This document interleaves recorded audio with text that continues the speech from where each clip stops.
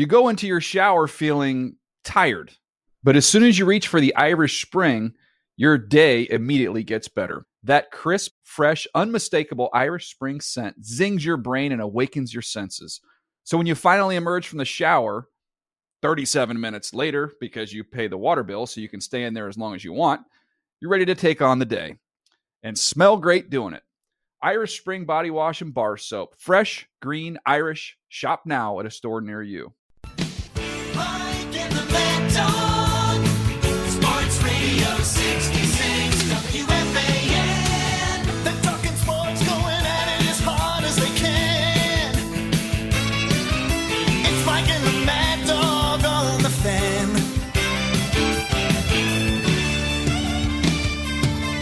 Nothing can get by 'em. Turn it on and try 'em. Mike and the Mad Dog, WFAN.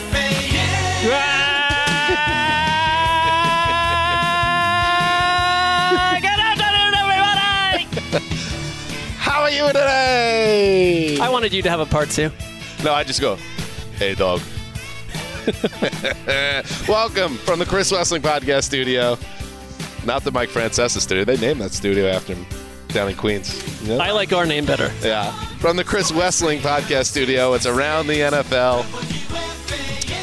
And yes, me, Dan Hanzus, him, Marc Sessler, the two-man show a la Mike and Chris on WFAN in New York, the station that, as we've said on this show, and we've had Chris on the show many times, the Mad Dog, we're not here without those gentlemen and their show and the fan itself. So great to do a two-man show. Missing Greg, but he's on a well-earned vacation. So we're going to hit this Thursday show hard. Greg had a tweet about, 30, 40 minutes ago at this point, of the ocean, of water. And he simply wrote, what was it, Erica? Peace for 7 seconds? Yeah, he wrote 7 seconds of peace. What's that about? Because that's a little out of character. It suggests that he's not been in a peaceful situation for the remainder of his term. It was an Instagram story, and it was a video of just the waves softly in the distance, and there was a nice little, these walking paths on the beach that are very quintessential Martha's Vineyard, and I responded to it, don't do it. I think I know what it is. That's when God carried Greg. Yeah, the footsteps. No, I think I know why he's sharing that. Actually, now that yes. you say that, I think we know what's causing him to be contemplative and open in that moment. Today's show, I like that for him, is a good. Yeah, again, vacations are good. You're going to be on one next week. That's correct. I'm the only one that doesn't take a vacation. I just keep going. You just went to Disneyland you got me there. 80 hours ago. I tried to sneak that one through legislation. Okay. Couldn't do it. It's so annoying. Erica I'm the doesn't go only on vacation one either. that's here Keep every grinding. single day. Stay behind that glass and grind. Wait a second. Don't even start. Don't even start. All right. Today's show. Good one. We, some of those timing things that happen sometimes that are annoying. We finish up our show on Monday, and we learn right after the show is over, blockbuster trade between the Eagles and the Saints. And we're going to get the Saints side of that with Katherine Terrell of The Athletic. What it means for them, a lot of speculation, but why don't we go to a trusted reporter down there and get her take on where New Orleans is in 2022, because they're kind of a tough team to figure out right now. They are, and I think the move itself was, raised a lot of debate about why it happened, and, the fact that in real life we have talked to Katherine already, I can promise you she brings some answers. Okay. Well, should I have told them that? I don't know. Okay. The other thing that's going on this week, Mark, is for the past 2 days, this building here in Los Angeles has been swarming with current and former NFL players for the broadcast and media workshop, and we were asked to lead the forum on how to build a successful podcast without trying. And I feel like it's been a very interesting 2 days. It's been a lot of work, but rewarding ultimately. Right. The next time anyone in this company points at me and says, not doing enough on the company man front, I would call the last 2 days extreme service to the company. But I came out of this with a sense of gratitude too, because we got to hang out and talk with 30-plus NFL players. And, I mean, we're talking guys like Stars. Richard Sherman, all sorts of dudes. And Larry Fitzgerald. I had an incredible time. Today we got to do a little podcast with them, test podcasts, and they were great. And I think that we can't air any of them, but we got some great information out of them, some good background info. Cam Hayward, that was incredible. Avery Williamson, Marlon Humphrey, Gerald McCoy, just some of the names. And first of all, Gerald McCoy had takes. Yes. He thinks that Christian Bale is the worst Batman, which is very interesting. But says The Dark Knight is the best Batman movie. So you guys break that down privately if you wish. The other thing that I thought was really interesting, and it had me a little introspective, Mark, because, and nostalgic, because tragedy took Chris Wessling from us. Greg's on vacation. It's just the two of us, and that's how our show started as the ATL Debate Club. And way back when, in February of 2012, the first guest that we ever had, it was a 10 out of 10 on the P scale, was Richard Sherman sitting in this converted closet in the old Culver City office that they had turned into a quote-unquote podcast studio. And so it was just so interesting for 10 years later, almost to the month, here we are again. And now Sherman is basically a borderline Hall of Famer. We've come as far as we've come in this business, and we got to talk about that with Sherman. He remembered that interview, and that I just thought that was like a full circle moment that's going to stick with me. No matter, I don't know what happens with our future, but that was a nice little full circle moment. It was. I also would say we nailed the interview. Killed it. We got incredible content out of him. The room was silent, just breathless, listening to that three-person weave. And he's great. He has his own podcast. I mean, he doesn't have a whole lot to learn when it comes to podcasting. He nailed it.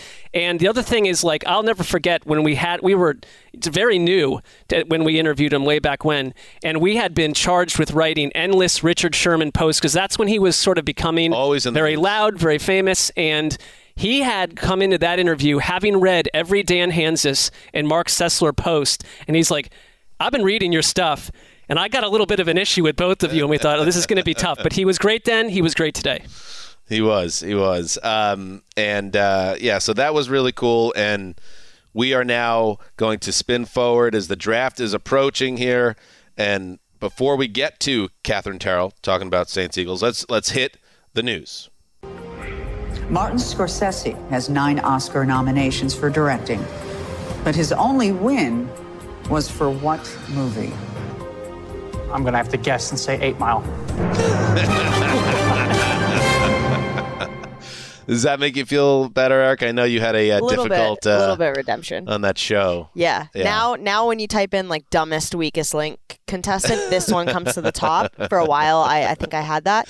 But Justin actually found it and sent it to me before it started circulating on Twitter. That's good. Yeah, and I was like, he was like, does this make you feel better? And I go, no, what would make me feel better is not thinking about the like $60,000 that I would have had every single day of my life. Try not to, but you'll never get it out of your head totally. Can I just hear it one more time? Because I like the confidence in which he spouted the Eminem movie.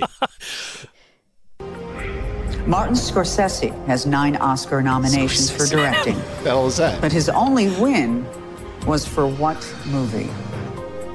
I'm going to have to guess and say 8 Mile. So confident.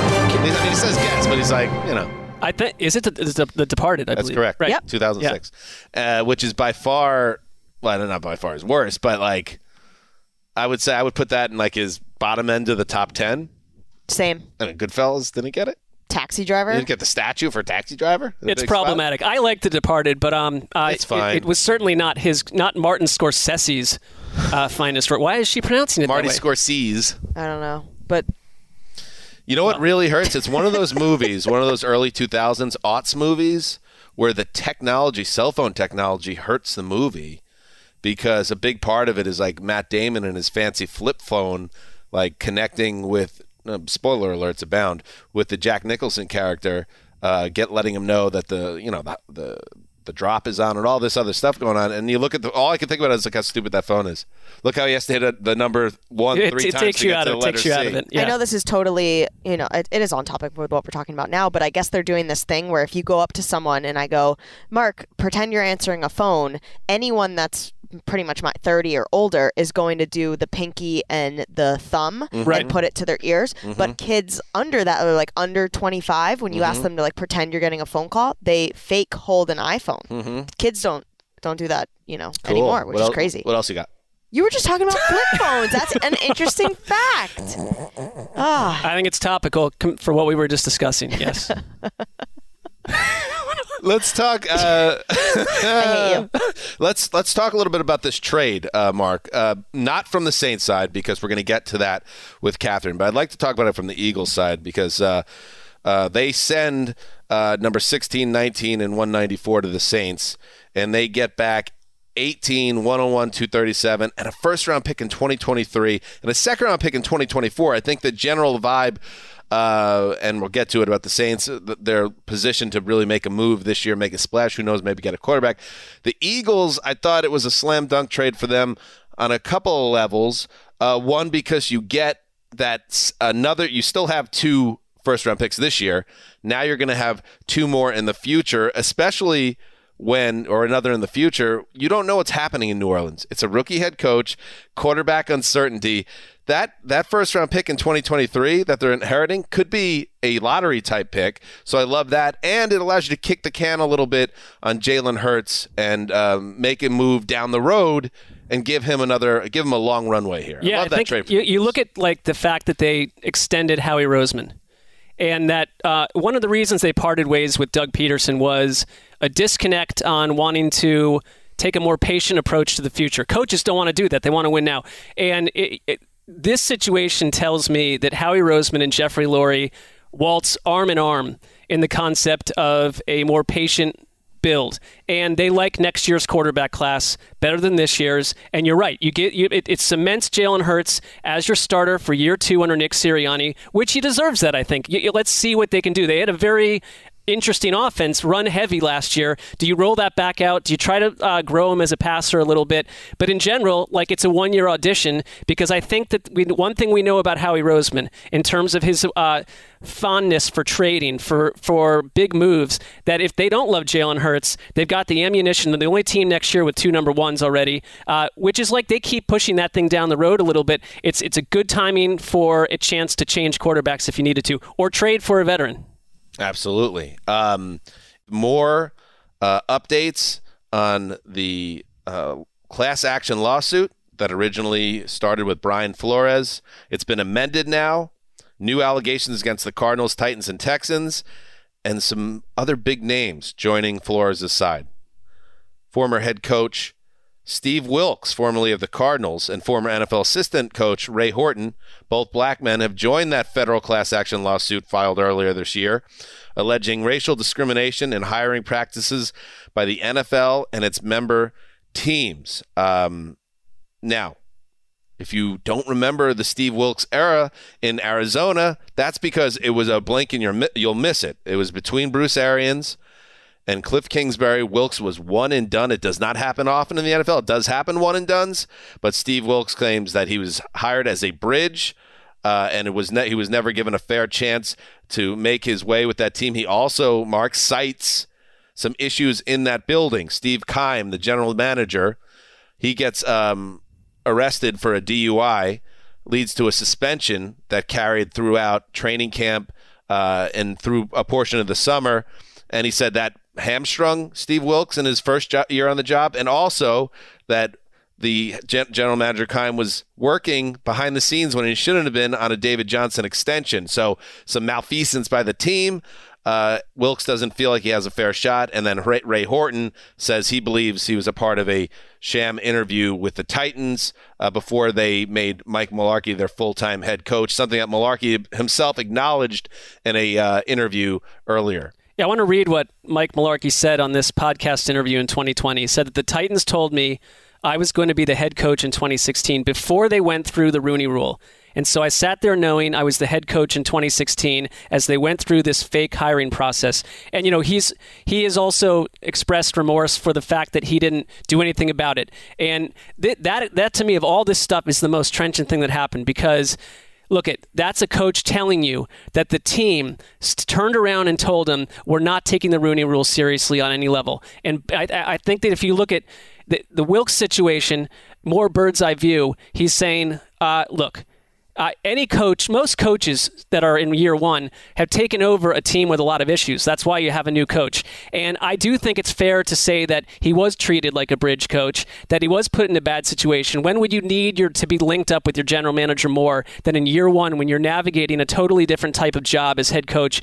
Josh Rosen was the quarterback. It was a huge mess. The team had fallen off a cliff at the edge of the Bruce Arians experience, and they turn around a year later, fall fascinated it with Cliff Kingsbury, and Wilks is gone. So it's like, was he given a fair shake? I mean, the Cardinals can point to the team's struggles that year, and but he can also then point to, yes, what you're saying, especially with Keim. I think in this situation, Keim and his suspension is the smoking gun. That Keim, by the way, still the general manager there, despite those off-the-field issues. And not only did that hurt Wilks in his mind, Keim wasn't even taking the suspension the way you should. He was breaking rules during that process. Just that you're getting, when you peel back the layers of the onion, you see some of the dysfunction that's going on behind the scenes that we're not privy to on the surface. It's been a cynical offseason in a lot of ways. And when you see more and more examples, and I mean, it's not just this year, it's every year, that the Rooney Rule, while a good idea in theory, has been treated in a disgraceful fashion by a lot of teams in different ways. And I mean, there's all that, you see it all the time, that you know they're going after big name coach X, who we all know about, some guy, but then they cycle guys through for interviews. And I understand the feeling that, look, at these interviews aren't being taken seriously. How do I really have a chance to win this job? And the Rooney Rule is not just about getting experience as a head coach in the interview process. It's about opening doors for head coaches, and that's just not happening enough. Horton said in a statement Thursday, he was devastated and humiliated when he learned that his interview with the Titans was a sham. He said, by joining this case, I am hoping to turn that experience into a positive and make lasting change and create true equal opportunity in the future. And then that, of course, you think about Brian Flores and his part of this case, this potentially landmark case, with the humiliation he felt, obviously, when a guy that he looked up to in the business, Bill Belichick, got caught up in that mistaken text when he learned that he was not an actual candidate for the Giants job, according to Mr. Flores. And I should say the Titans released a statement on this connected to Horton and that job situation, and it read, our 2016 head coach search was a thoughtful and competitive process fully in keeping with the NFL guidelines and our own organizational values. We conducted detailed in-person interviews with 4 talented individuals, 2 of whom were diverse candidates. No decision was made and no decision was communicated prior to the completion of all interviews. So somebody's lying, and you can decide for yourself who that is. Well, I would just say, with everything that we know about Mike Mularkey, why on earth would he go on a podcast and say that out of thin air? That's my question. I mean, I know who I side with.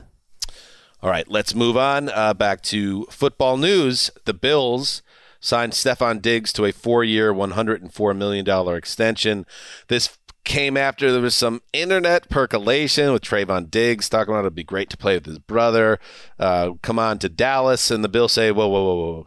Stop the clocks here. We are not letting this dude go anywhere. He's been such an important part to what they've done in the last 2 years. I mean, Josh Allen literally tweeted no at the concept of that. And I think that's because when we look at Josh Allen's rise, it's so tied to Stefon Diggs.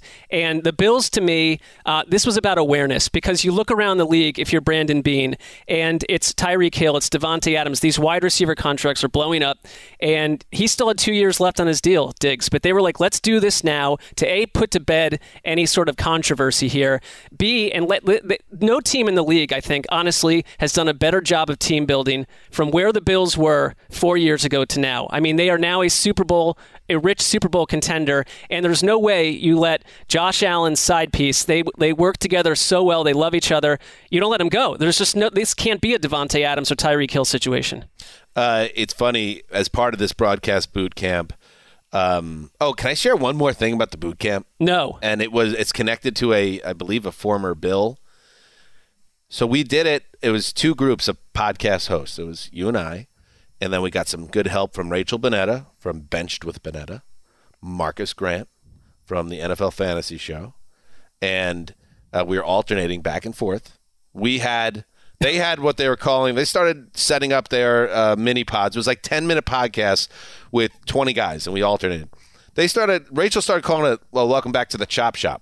Well, it was Marcus came up with the name, but that's what they were calling it, yeah. And then we started saying Chop Shop. And then Rachel started giving us a little attitude. Like, she was annoyed at us. You can't take our sub-pod's name. So what do? We came up with a new one. Yeah, we came up with we workshopped it during a 15-minute break when we weren't, and we came up with Chop Stop. Chop Stop. Which actually, that this was probably midway through the journey of these pods. Right. There's a bunch of people in the room listening to our work and their work, and Chop Stop, the Q rating on it, I mean, it just started to take off. And I think that the Chop Stop It's a salad brand. Like, it's a store. It's a fast food well, salad that doesn't place. help us, but the was players, Stop I and mean, Shop? it created a free-flowing, kind of raw, dangerous energy in the room with the players. They enjoyed it. And then I know because you're a big preparation guy, we were getting close to when we had our Katherine interview, and there was one more to hit, and I said, let me stay back. Rachel had to get going, so it was just Marcus and I. You know what we did? I don't know. We had a great sit-down with future Hall of Famer Torrey Holt, and we hosted the Chop Chop Stop. But what is because what did Torrey Holt, without any concept that this was this dueling banjos thing, what is his response to that being the name of the show? General confusion, as you can I would imagine. imagine. But what I was going to say was somehow when it came turn, a man walks in, introduces himself. It's Jarrett. What is it, Ricky? Jairus Byard. Jairus Byard. Jairus Byard is in this conference room with us, and we don't. It's not a Chop Stop interview. It's a Chop Shop interview, and not a Chop Shop Stop interview. And I just feel like we should have had Jairus Byard. Jairus I mean, Byard. any podcasters in the world should have Jairus Byard. Jairus Byard. Yes.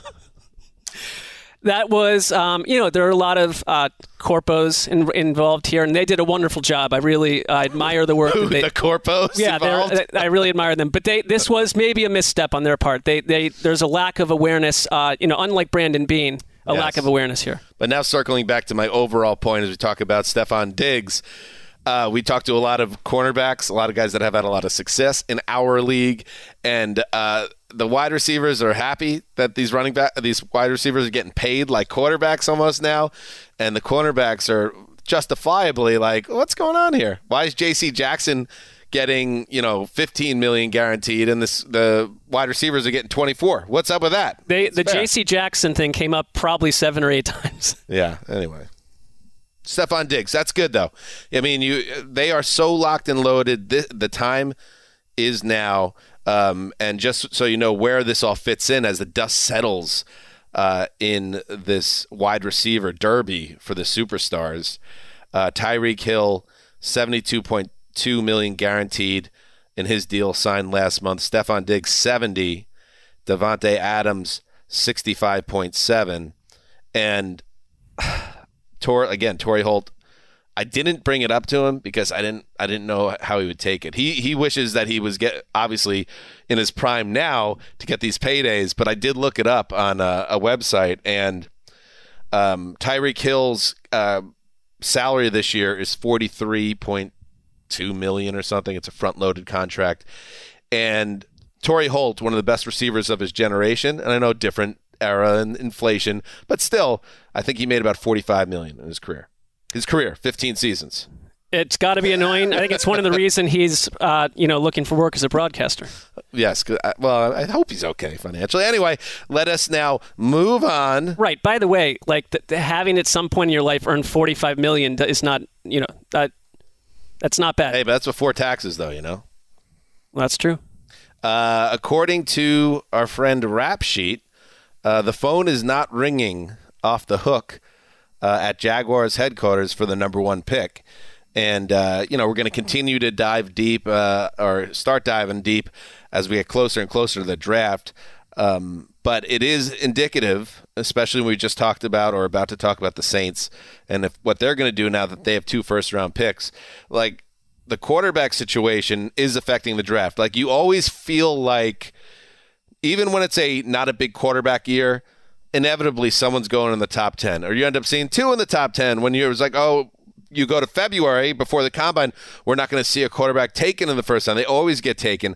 However, there's no Trevor Lawrence or Zach Wilson or Trey Lance this year, And that's why the Jaguars are just going to have to deal with possibly sitting at number 1, which could end up fine. But you also don't cry them a river because they had the number 1 pick last year and they got Lawrence, who is believed to be a generational talent. Right, and it sounds like, they'll just Aiden Hutchinson will become a Jaguar, looking at most mocks and what people think. And people aren't trading up for that guy right now. I get that. I mean, this is just it's an atypical draft. If anything, we know the quarterbacks are always overinflated to almost an annoying degree. It's not happening this year. And if I look at the teams that I think would go quarterback in the first round, even if some of them feel a little early, it's the Panthers at 6, the Falcons at 8, Seattle at 9 potentially. Then you've got the Saints sitting there with their situation, and then Pittsburgh down at 20. And I think a lot of these teams feel like these quarterbacks, if you're going to get one of them, it's not Andrew Luck scenario. They're going to fall, and I think teams are comfortable sitting where they are. That makes sense. And other news. We're just rolling, Sessler. It's a very smooth operation. Absolutely. Speaking of the draft, there was a report floated out there that the Jets offered up the number 10 pick for DK Metcalf. Does that sound familiar, Mark? It does, because in what way? Because I had read about this earlier, so it is familiar to me. Oh, good. You don't remember the entire segment of the podcast where I laid out a trade scenario that involved the Jets offering up the number 10 overall pick for DK Metcalf? Does it go away that quickly? It does, but I think that probably it tells you that someone like Joe Douglas is listening to the shows and getting ideas from you. Ooh, I don't know about that. But anyway, it's been shot down in some corners. And speaking of big-name wide receivers, A.J. Brown isn't going on the trade block for the Titans as long as I'm the head coach, says Mike Vrabel. He said that on the Rich Eisen show. So, I don't know, sometimes you don't believe these things, sometimes you do. So right now, according to one report, the Jets are trying to make a deal with Seattle, but other reports say that's not happening. Seattle's not interested in moving DK Metcalf. Same thing with A.J. Brown. But I think we're just trained at this point, Mark, to expect the unexpected at this point. One of these guys moving, we'll see if it happens. It answers the question for me if Seattle, quietly or not quietly, was open to a massive, true rebuild, because this was the Jamal Adams pick. They could get it back if you want to move this wide receiver and you want to go into that. I don't think they're interested in that. I think this is a team that is not finished, obviously, at quarterback, and there's more to come. And so I look at both A.J. Brown and DK Metcalf, and especially from the Titans side, and say I would never in my life allow for that to happen if I was the general manager to move A.J. Brown. He's too key. He's too important. Not every one of these wide receivers can have their fancy when it comes to moving around the league. Can we get I have a different Titans thing to break down with Gravedigger. Can we get the cans on Gravedigger? Gravedigger, what are we doing here on Twitter? Yes. I understand you're very passionate about the Titans, and you have your podcast, which everyone should check out, the Titans Film Room, and you did stellar work handling the remote end of the Throwback podcast this week, where we broke down the Foo Fighters in the Taylor Hawkins era. Everybody check that out if you're a fan. Oh, thank you. Of the Foos. But you coming hard after Peter Schrager, a colleague. What are we doing here? P. Schrager's first mock draft is out, and this is Justin's move. For a colleague, I know he works on the other side of the country. Quote, retweet, I know Schrager is plugged in, but he's obviously not too plugged in on the Titans. Whoa. Wow. Sniper fire. That's aggressive. Bam. Why a colleague taking sniper shots from the observatory? Since mock drafts have started, people have been mock drafting Nakobe Dean from Georgia, the linebacker, winner of the Butkus Award last year, best linebacker in the country, to the Titans at pick 26. It just makes no sense. The Titans have 2 starting linebackers, Zach Cunningham and David Long. They drafted a linebacker out of Georgia, actually, in the 3rd round last year. There's just no way that they're spending a first-round pick on a linebacker. And I know Peter Schrager bases his mock drafts on what he's hearing and who he's talking to around the league. He drops Schrag bombs on the reg, and we love him for it. But I just feel like, number one, there's been a lot of reports since John Robinson took over as Titans GM that the Titans do not talk to anyone and no information leaks. So that being a factor. And also just the fact that, they're not... I'm telling everyone who will listen, the Titans are not drafting a linebacker in the first round. All right. But Gravedigger, one question. I mean, we are, a couple years removed from a slight controversy with Peter Schrager. that involved myself and basically him, because he said he respected Greg the most over. Or was that he didn't know your name? Oh, no, that was Kyle Brandt. No, well, that was, yeah. Well, it's one thing or the next. But like Dan, Greg, all the guys. I fixed that up by telling him at the combine as we were, separated by an elevator door. Love you, bro. You're now going to need to patch fences. Is that actually what it's called? Men fences with your colleague. This was. What were you doing? Were you on psilocybin when you tweeted this? This is a bad strategy. I didn't mean this as a shot at Peter at all, and I know that he is legitimately plugged in all around the league. I just don't think he's got a good Titan source, because I don't think this will happen. And I think this is like, people look at the draft class and they're like, this guy's a first-round linebacker, so now we got to just match him to a team. Okay. It's just, with a colleague, maybe there's a better way to put it. Right. In the future. Thank you for the... Gravedigger sort of doesn't care about the environment around him. He just sort of goes after what he wants. Isn't it interesting to see the Gravedigger dig his own grave? What? He should be good at that. Moving on. Trope alert. Trope alert. Trope alert. Trope alert. Trope alert. Perhaps the Jets were Trope rebuffed alert. for DK Metcalf at this time. Perhaps A.J. Brown ain't going nowhere. And perhaps that's why Deebo Samuel sees the landscape and teams willing to potentially move mountains to get a number one wide receiver and says it's time to, unfollow the 49ers in all formats on social media. He has removed any mention of the Niners from his socials, and I suppose Twitter, certainly Instagram, a nice old social scrub. We've been on top of this for years now, Mark, that this is one of the great tropes. But I guess it works. Otherwise, players would have stopped doing it by now. Yeah, it's. I find it increasingly annoying, and I'm not trying to be grumpy about it, but it's kind of just like, all right, we get it. You're disgruntled. You're annoyed. You want more money. But it does all. If you're Deebo Samuel, and if you were ever to take Deebo Samuel off the Niners, and then you're going to turn around and say, hey, Trey Lance, have a nice time starting, that is a disaster. And at this stage in the Kyle Shanahan journey, you can't do that. He's in the last year of his contract. Here's the problem right now. The Niners, I know that cap space means nothing, but they have the least, according to Over the Cap right now, the least cap room in the NFL. And this whole Jimmy G thing becomes a little bit more pivotal because he has a $26 million cap hit. If you cut him, it's not one of those things where you take on $4 billion worth of dead money. They would open up $25 million. So it maybe you have to look at that situation. If Deebo needs to get paid now, they're going to have to make a few moves to make it happen. Interesting. But still, I don't know. The reason it works, I guess, is because now we're talking about it. ESPN's talking about, Skip Bayless is talking about it, and all that. But, I can't imagine the Niners, after what he's meant to that team, not moving heaven and earth themselves to make sure they keep him happy. Maybe he says, look at how valuable I am. It's time for a raise. Like Kyler Murray's was a botch job. He flew a little too close to the sun, and we were kind of giggling at him because it just sort of it fizzled out. They needed to reverse and add all the pictures. Like Deebo is a whole different situation. He is the sun. He did a reverse ad? Didn't Kyler put a bunch of stuff back in there? Am I wrong about that? He did. Yeah, he did. Gravedigger's saying yes. What are we doing? You either go in. Well, that's or what I'm go saying. out. He came out of it looking utterly absurd. But just keep an eye on the situation. It's probably not anything, but we must report on it. It is a trope alert. But we are a football podcast reporting on the news. Finally. Two things. Whitney Merciless is retired after 10 seasons. Former Texans standout edge rusher. And the Honey Badger market heating up. Okay. He visited with the Saints.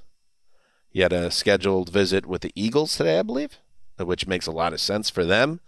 And I bring that up both because he's one of the most prominent free agents left on the market, and also because the Graybeards have been unveiled on NFL.com. We're going to talk about it with Greg E. and Evan Silva on Tuesday's episode. Honey Badger, don't come to me and say he has to come off my list if he gets signed today, tomorrow, over the weekend, because once you're a Graybeard forever. But keep an eye on the Honey Badger market. Tyrann Mathieu is too good a player to be sitting on the market much longer. Yeah, it could be. I think he's waiting for the fit. He's someone that would care about the fit in the team he goes to, and certainly the money too. He's been openly tweeting about this for a long time. I cannot. I'm going to be away, but I'm going to have to listen to this Evan Silva appearance. I don't imagine that you will. I mean, not during my time away. At some other time. When the days become packed and slightly annoying again. All right. Good. That's what's happening in the news. Let's take a break, and then we're going to get Katherine Terrell to talk Saints drama. You go into your shower feeling tired, but as soon as you reach for the Irish Spring, your day immediately gets better. That crisp, fresh, unmistakable Irish Spring scent zings your brain and awakens your senses. So when you finally emerge from the shower, 37 minutes later, because you pay the water bill so you can stay in there as long as you want, you're ready to take on the day. And smell great doing it. Irish Spring Body Wash and Bar Soap. Fresh, green, Irish. Shop now at a store near you.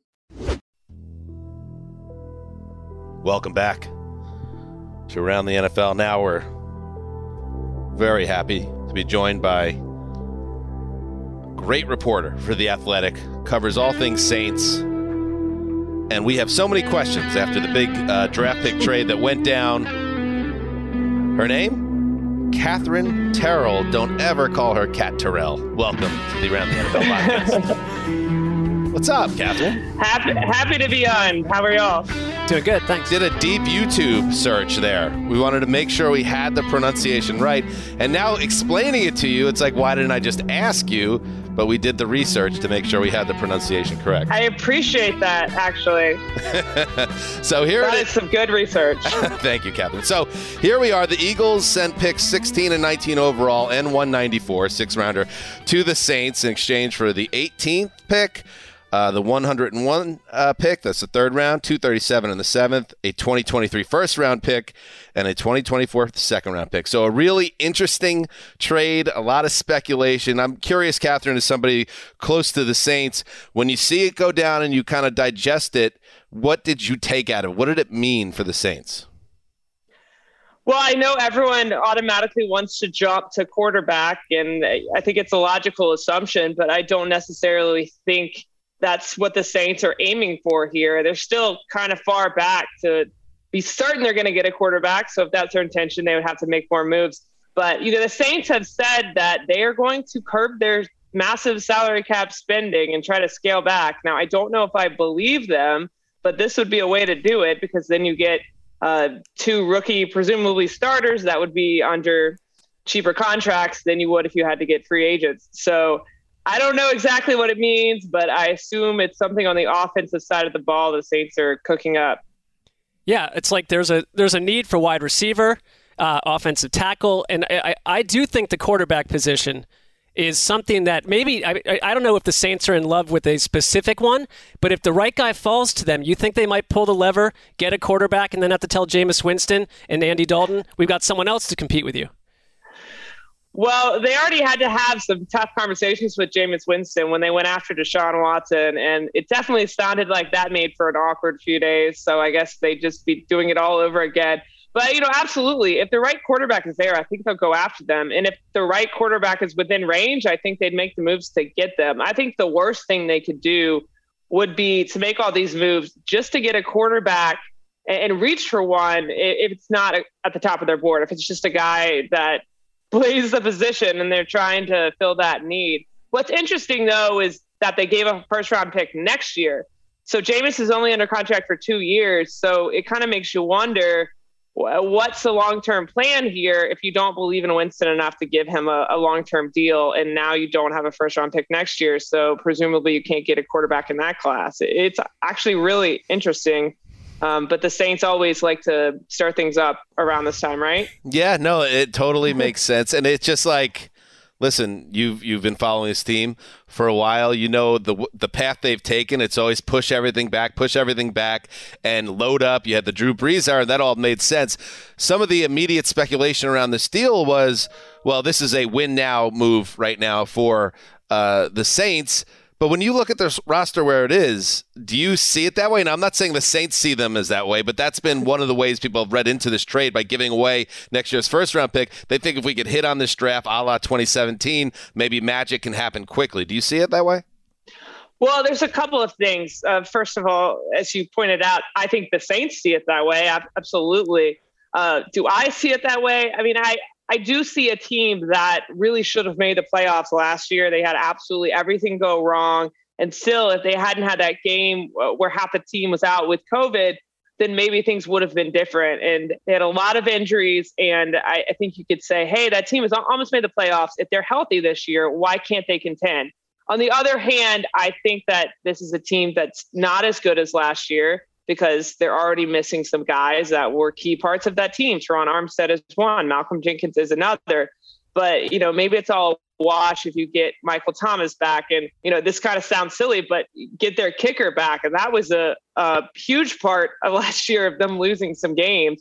So, yeah, I think I kind of see this team very similar to last team, a middle of the road team that maybe could make the playoffs. And the Saints probably see it as a team where, hey, if we get healthy, we should be able to make a run. With the way that the team is structured right now, is this a Mickey Loomis move alone, or does Dennis Allen have a lot of say here? Obviously, Sean Payton had immense say. Is it a different situation that Dennis Allen now sits in the chair?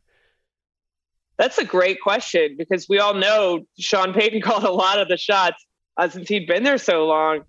I think it's probably made in tandem. I don't think Mickey would make any move without Dennis Allen. Like I think Dennis Allen was fully on board with going after Deshaun Watson, but it's probably more the front office than Dennis Allen. I would think. I think that they're always kind of looking to see like where we can improve our roster, but just how much control Dennis Allen has is something that's we're not going to see for a while. I think it's going to take a year or two before we see if it's anything like the type of control that Sean Payton had. You should know, Katherine, by the way, that that's a great question affects no one else in a more positive way than my partner, Marc Sessler here. So you just made the man's day. You should know that, Katherine. I appreciate that. Thank you. You got to hand out the compliment. Speaking of Sean Payton, people who aren't as close to the team, like us bozos, we think about like, is he really all the way out? Especially if they would have landed Deshaun Watson, would he have found his way back in that building? Do you get the vibe that the door is closed, that chapter is ended, or is Payton and the Saints still a marriage that could ever come back? Well, actually, you saying that makes me remember a point I was going to make a few minutes ago and forgot that the Saints might be making this move banking on the fact that some other team next year is going to trade for Sean Payton and give them a draft pick back. Boom. Now, what team would it be? I don't know. If it's a team within the division, the price tag is going to come a lot higher. I do think for right now, the door is closed on Sean Payton just because it has to be. You can't give someone else a job and give it with the, I guess, air that the other coach is going to be hanging around. No, I don't think that means there's any sort of fractured relationship, but you can't have Sean Payton hanging out in the closet just waiting for Dennis Allen to mess up. So like with Jay Leno and Conan O'Brien, they shouldn't follow NBC's lead? Does that work so well? That worked out really well for everyone. Everyone ended up really happy with that. For now, it's DA's team now. I would ask this, Dennis Allen, when he was in Oakland, and I get the coaches learned from those first failed coaching experiences. There were a lot of whispers that he was not very well liked by players necessarily, that the way, he's a different experience than Sean Payton. Do you get the sense that the Saints locker room adores Dennis Allen, or is it somewhere in a bit of a darker place potentially? Darker. I think that darker. I think that the defensive side of the ball really likes him. I think with the offensive side of the ball, I think there's a lot of work to be done.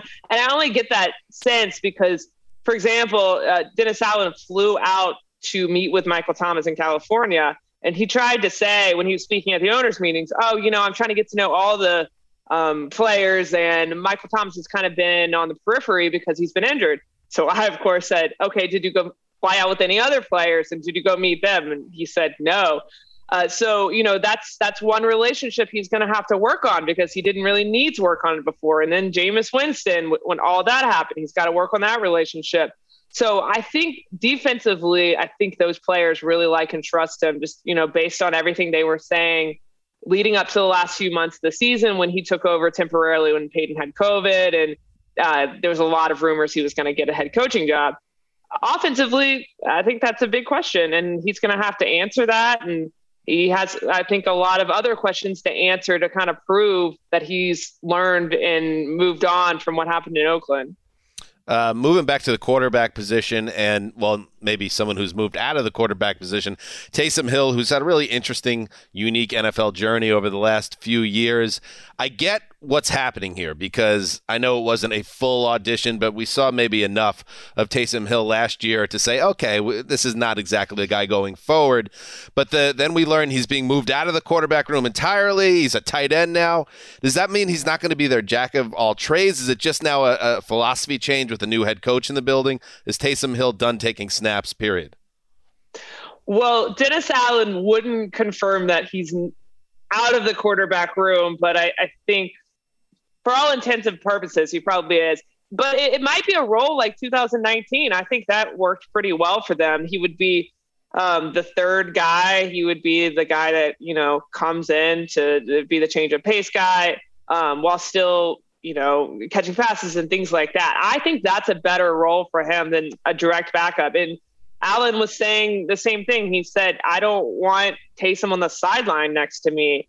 And honestly, I think by this point, we have seen enough of Taysom Hill at quarterback to make that decision. I honestly kind of think we saw it a while ago. I think he can just be utilized better in a different role than, I guess, sitting behind Winston, hoping he's going to get a third shot to prove himself. Back to the draft for a minute. Our guy, Daniel Jeremiah, mentioned Desmond Ridder talking to people around the league as someone the Saints might have interest in. Have you heard whispers at all about what rookie quarterback they might be into? I get that, where they sit, they can't necessarily have their number one pick, and maybe they would be open to taking their second favorite guy. I'm not sure about that, but have any names bubbled up?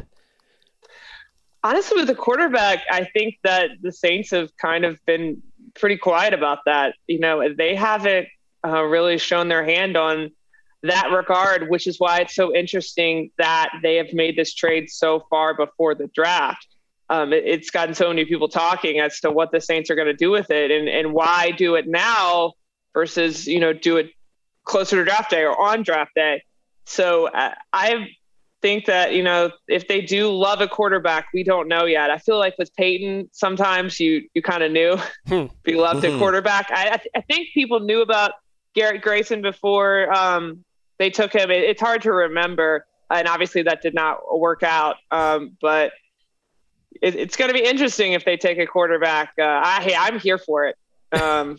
I'm here for it. Let's do more quarterback roulette after they started 4 different guys last year. Right. Our colleague who's on vacation this week, Greg Rosenthal, has a theory. Keep on taking quarterbacks until you hit on the one like they did with Drew Brees, although they didn't. They traded for Drew Brees, but exactly. You get the point. Finally, a tweet, Katherine Terrell, not Terrell, from you. 26 minutes ago, drove from Baton Rouge to New Orleans today, and my dog threw up 3 minutes away from getting to my house. Hope everyone's day is going better than mine. I hope we improved your day a little bit, although probably not. But also, that sucks, and I'm sorry to hear that happened to you. The worst. I just thought everyone needs to know what was happening as I was driving from Baton Rouge. And I think the dog at least felt bad about it. I don't know if dogs feel bad about these things. She seemed like she felt bad about it as I was waving my hands and frantically telling her to wait.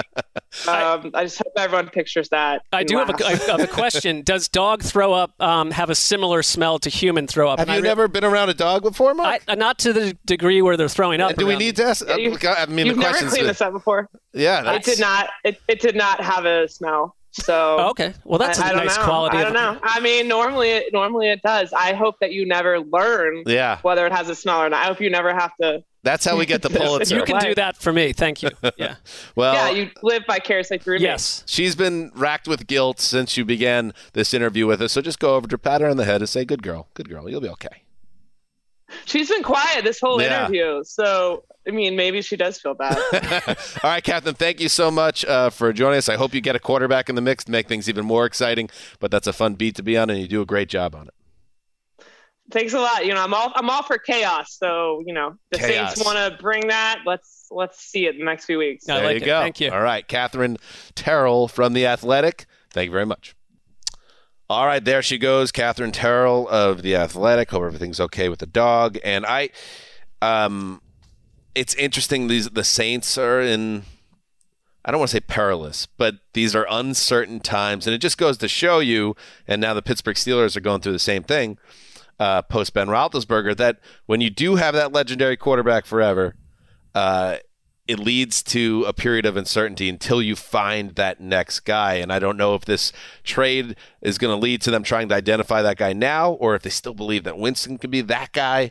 But it's interesting watching these teams try to figure it out. Now, with the Patriots, they're another example, and perhaps the most prominent example of being in that spot when Tom Brady leaves. They might have hit on Mac Jones and have a guy they can trust now for the foreseeable future. That's what the Saints are trying to do. I tend to think that quarterback has to be high on the radar, but you could see a combination of like offensive tackle and wide receiver if the wrong guy came to him. I know for Saints fans, like they've been super frustrated with the inactivity of the team, and this at least showed that they're not in a coma, the front office. And it's tough. It's tough to figure out their situation here with that because they were so close, it seems, on Deshaun Watson, and we've talked about how, knotty that issue is with the Browns. But if they get Deshaun Watson, and once you figure out the suspension situation that's sure to come, you have your guy for the foreseeable future. That doesn't happen. And you just now realize, okay, we have Jameis Winston, who we're maybe in on, maybe out on. We have a draft class this year. We have 2 first-round picks, but no clear quarterback to most people. Maybe the Saints love a guy. And then now you don't have that first-round pick next year, as Katherine mentioned.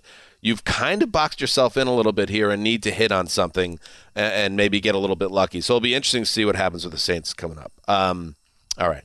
Now, I'm sure everyone, before we sign off, before, Mark, you head into your well-earned vacation.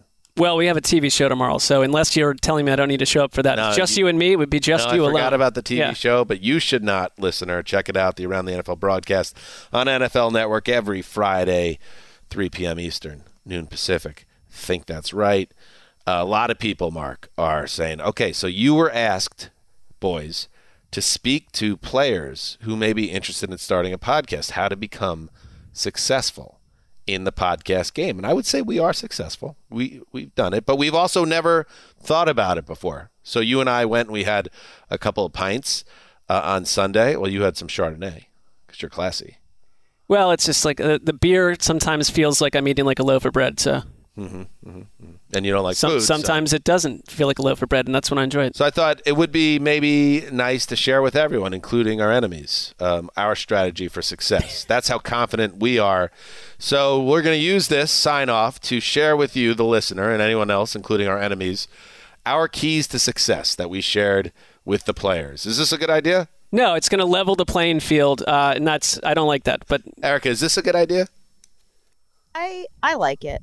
I think it shows our BDE. You know what I mean? Ah, okay. Yeah, you could use stressed. it for the broadcast. Oh, honey, I don't need it. All right.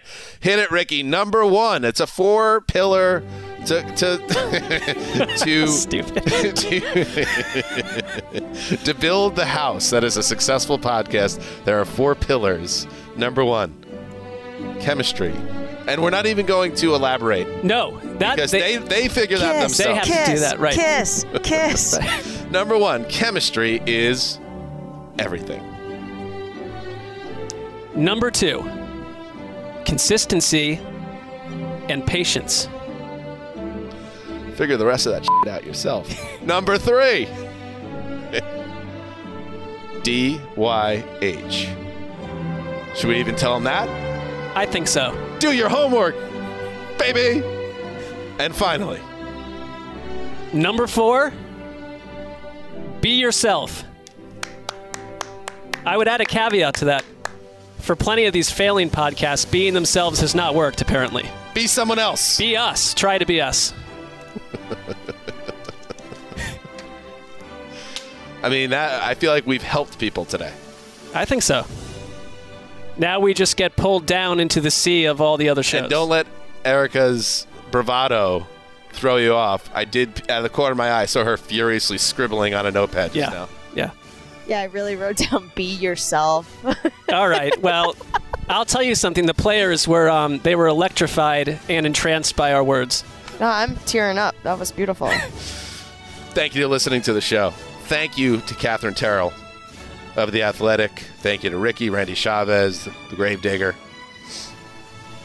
and you, the listener, who've been with us since Richard Sherman, and we thank you. Cannot thank you enough.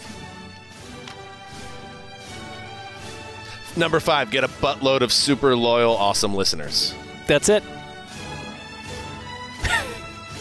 Till Tuesday. Heed the call.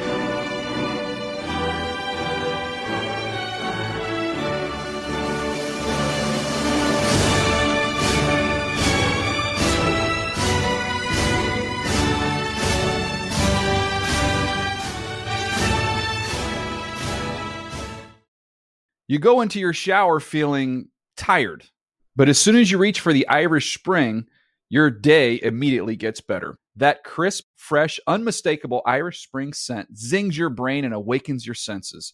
So when you finally emerge from the shower 37 minutes later, because you pay the water bill so you can stay in there as long as you want, you're ready to take on the day and smell great doing it. Irish Spring Body Wash and Bar Soap. Fresh, green, Irish. Shop now at a store near you.